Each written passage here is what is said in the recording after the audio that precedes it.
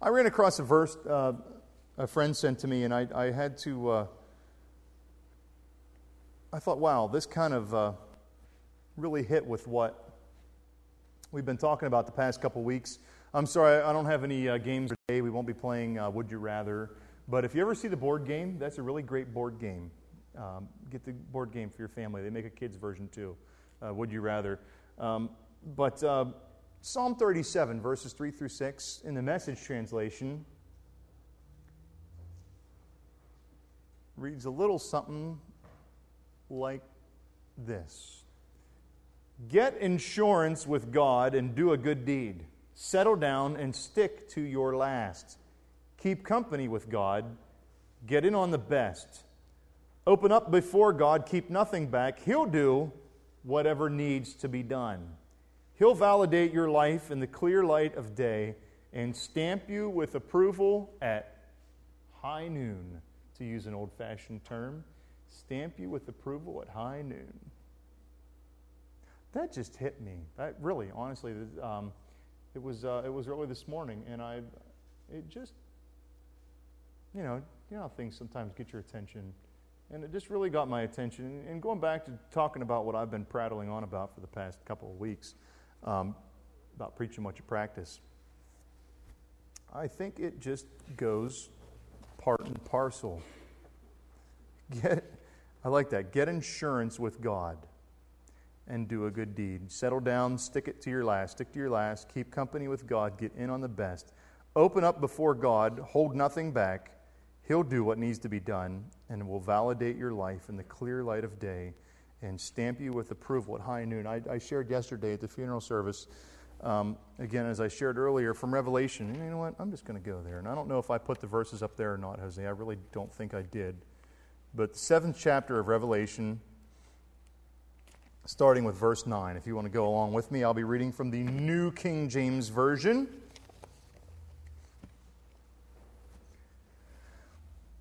Just because I like it and it's powerful. There was a... Anybody ever hear it was a song on one of the Gaither vocal band albums, These Are They Who Have Come Out of Great Tribulation. Boy, that was a powerful song.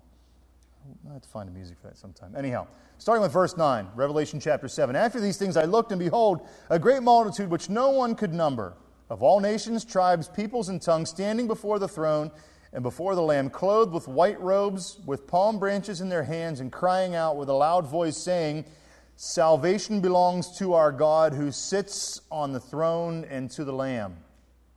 All the angels stood around the throne, and the elders and the 4 living creatures, and fell on their faces before the throne and worshiped God, saying, Amen, blessing and glory and wisdom, thanksgiving and honor and power and might be to our God forever and ever.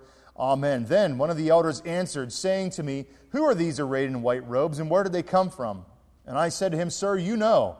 He said to me, These are the ones who come out of the great tribulation, and washed their robes and made them white in the blood of the Lamb. Therefore they are before the throne of God, and serve Him day and night in His temple. And He who sits on the throne will dwell among them. They will neither hunger any more, nor thirst any more. The sun shall not strike them, nor any heat.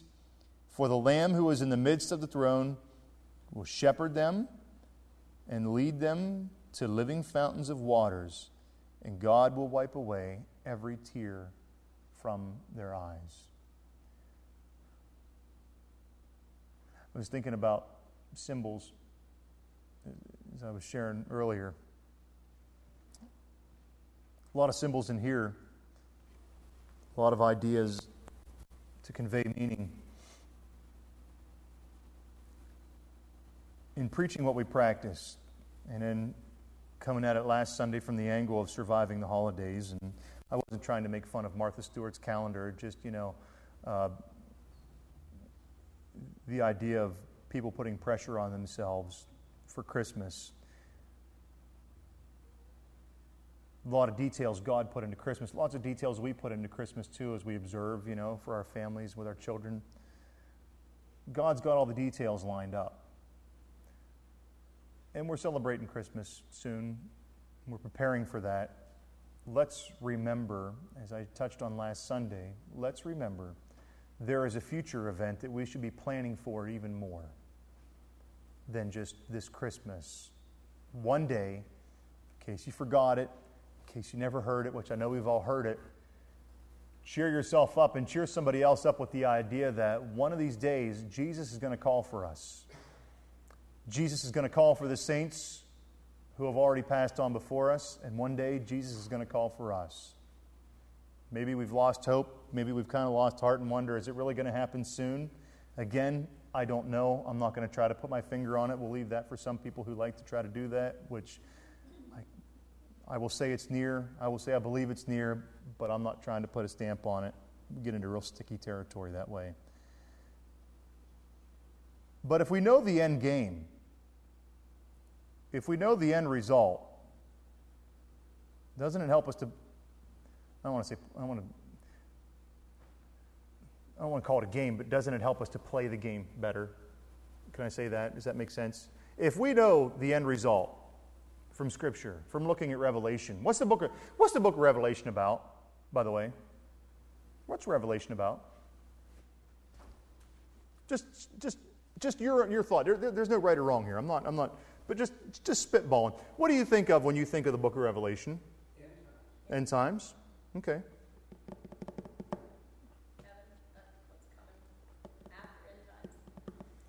Does anybody ever think scary? I do. Personally, I do. I can remember as a kid, and this is really neat. The past couple of weeks, I got in touch with my best friend from childhood. And we used to sit in children's church. It wasn't in this church, but we used to sit in children's church. And friends, let me tell you something. Our children's church teacher, I thank God for you people that teach children's church and convey the love of Jesus. But Greg's smiling because Greg knows who I'm alluding to. But I remember being in children's church. I could feel hell's flames licking at my feet. I could smell brimstone. I remember crying in children's church. I remember weeping out of fear, okay? I remember weeping out of fear in children's church because of the book of Revelation. It really has a large part to do with how twisted I am, I suppose. But anyhow, to me, and Beth, thank you for agreeing, to me, the book of Revelation really has connotations about it that at first blush I think is scary. Because it's all these creatures that I don't understand, that I don't recognize, and these scenarios where half the earth is destroyed and the moon's going crazy, and all these symbols that are contained in there. But the book of Revelation is about, yes, end times thing, but it is not about, it is the revelation of the Christ to John. It is about the revelation of our Jesus and what He wants to accomplish in our lives and in history. God does not want you to be scared about the future. If it scares you, read through it or jump to the end. We win. God wins. And it will be okay. All right? For those who don't believe, there will be scary scenarios, yes. Okay? But it is about God's grace and mercy that He wants to shower upon our lives. That is what Revelation is about. And if we understand, if we look at Revelation and look at everything leading up to it in the Bible with the idea in mind that in the end Jesus wins, in the end it's new heaven and new earth. No more crying. In the end, no more crying. In the end, no more hunger. No more thirst. You know, we talk about hunger. And this time of year, charities, people tend to give more to charities this time of year as they're thinking about it. But, in the United States, there are, in my opinion, few that know true hunger. When we get into other places around the world, yes, there are people who know what true hunger is. But in the end, no more hunger. No more drought. No more people dying because there's no water. No more heat of day, no more fear, no more tears. In the end, all is well in the presence of Jesus. So trying to get to the rest of my sermon from last week, which I don't know if I will or not, but we talked last week about looking forward to and making plans for a future event. We said we should be alert and be watchful. We said we should be motivated to live godly lives. What was the third one that I had? Encouraging each other with the idea that Jesus is coming back. Fourthly, we said we should persevere. Okay? God has made preparations. God has made plans for the future. In John chapter 11, verses 25 and 26, Jesus said, I am the resurrection and the life. He that believes in me, though dead, will live, and whoever lives and believes in me will never die. Jesus said this to Mary and Martha about their brother who had not really perished. They thought their brother was gone. And Jesus essentially said, and I'm not trying to put words into Jesus' mouth, but Jesus essentially said, I loved your brother like he was my own. Don't you realize who I am or remember what powers I have? Do you imagine for a moment that I would allow death to interrupt our friendship, which has meant so much to both of us? And Romans 8:38 tells us that it would be unthinkable that death would separate us from Jesus. Now, in raising Lazarus from the dead, we see if it was so easy for Jesus, why doesn't He do that everywhere and everyone? But I think Jesus was giving us an image and an idea here that He is the resurrection and the life. And He's giving us a picture. He was giving them a picture of things to come. The Bible says that to be absent with the body is to be present with the Lord. But I want to speak of the resurrection briefly. There's 3 reasons why we need a resurrection. Okay? Our bodies. Our bodies are an essential part of our personality, okay? I'm not complete.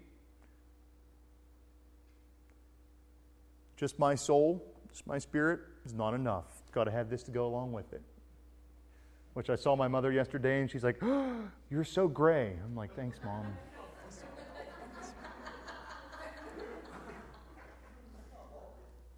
What's that? Oh, yeah. Yes, it just sometimes spills out, but yeah, it's Oh yeah.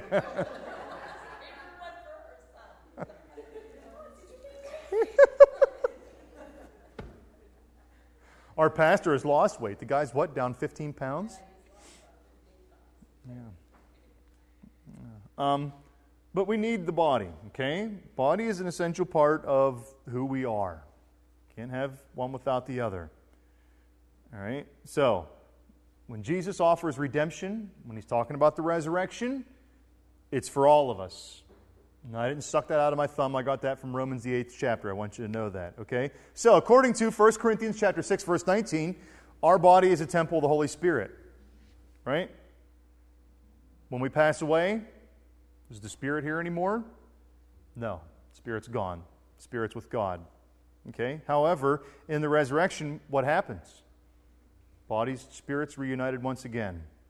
And according to 1 Corinthians 15:26, in order to undo the result of sin, our final enemy must lose. Our final enemy is the grave. The grave has to lose. That's why we need a resurrection. We need to beat the grave. Jesus promises us that He's going to give it to us. I believe it. Does it sound a little bit crazy if you think about it? Sure. But I believe it. God's Word says it, and I need it. Okay? Also, why the resurrection? Both Testaments, Old and New, teach about a resurrection, and our resurrected body will be much like Jesus. Romans 8:29. I'm going all over the map, I know.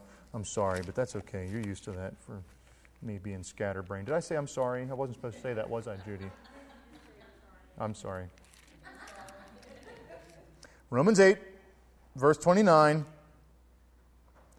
For whom He foreknew, He also predestined to be conformed to the image of His Son, that He might be the firstborn among many brethren. We're guaranteed what Jesus achieved. Jesus guaranteed it by doing it Himself. the first fruits of creation. Friends, it'll happen for us too. Matthew 28:6. All over the map. Here he goes. Matthew 28:6.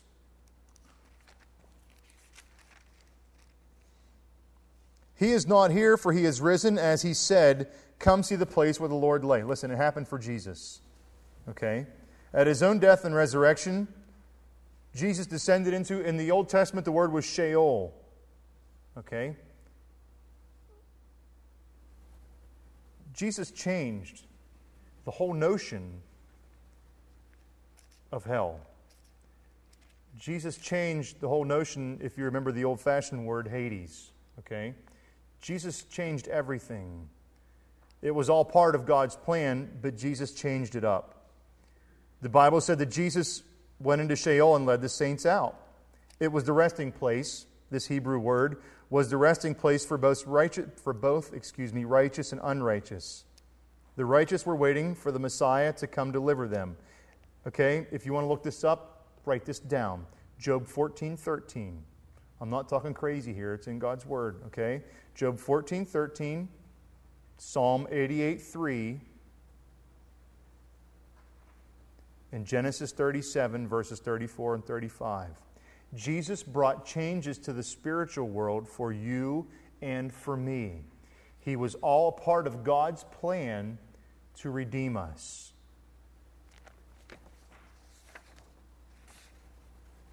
First Corinthians chapter 15, verse 53. You understand? What I'm driving at here is this. God is making plans. God has been busy since creation making plans. We've been planning for Christmas. How long have you been planning for Christmas? When do you start shopping for Christmas? December when? 26th. Brian shops the day after. Okay, yes. For those of us who shop for Christmas on Christmas Eve, God's been planning longer than we have, okay? Is there anybody out here who starts like something crazy in the summer? Or does anybody shops for Christmas in June or July for Christmas? Anybody? No? Ruthie? Okay, all right. Yeah. Okay. Wow. Well, those people were more like Jesus then, I would say. They're planning for a long time. Me, I'm last minute Charlie. Okay, so anyhow, do you understand? We've been furious about Christmas. It'll get crazy in a couple of weeks when things wind down and people realize, oh no, we're not done. And Stephanie and I were talking things that we need to do and making plans, and we'll go to the mall and we'll split up. Okay. Trying to get it done. God's got it under control. God's been busy. Let's make plans for the future God has made available to us. Let's preach what we practice. Let's preach what we believe. It's not enough to live a quiet faith. We need to open our mouths once in a while. Right? Every once in a while, we just got to open our mouths up and let our Heavenly Father come out. So, anyhow, back to this. 1 Corinthians 15:53, for this corruptible, this body, needs to put on something incorruptible, incorruption. And this mortal must put on immortality. We will take on immortality one day, and our bodies will be renewed, and they will be incorruptible. Not disease can't touch them, death can't touch them.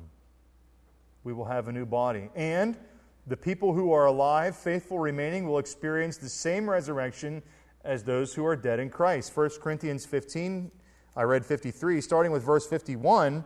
Behold, I tell you a mystery. We shall not all sleep, speaking of death, but we will all be changed. In a moment, in the twinkling of an eye, at the last trumpet, for the trumpet will sound, and the dead will be raised incorruptible, and we shall be changed.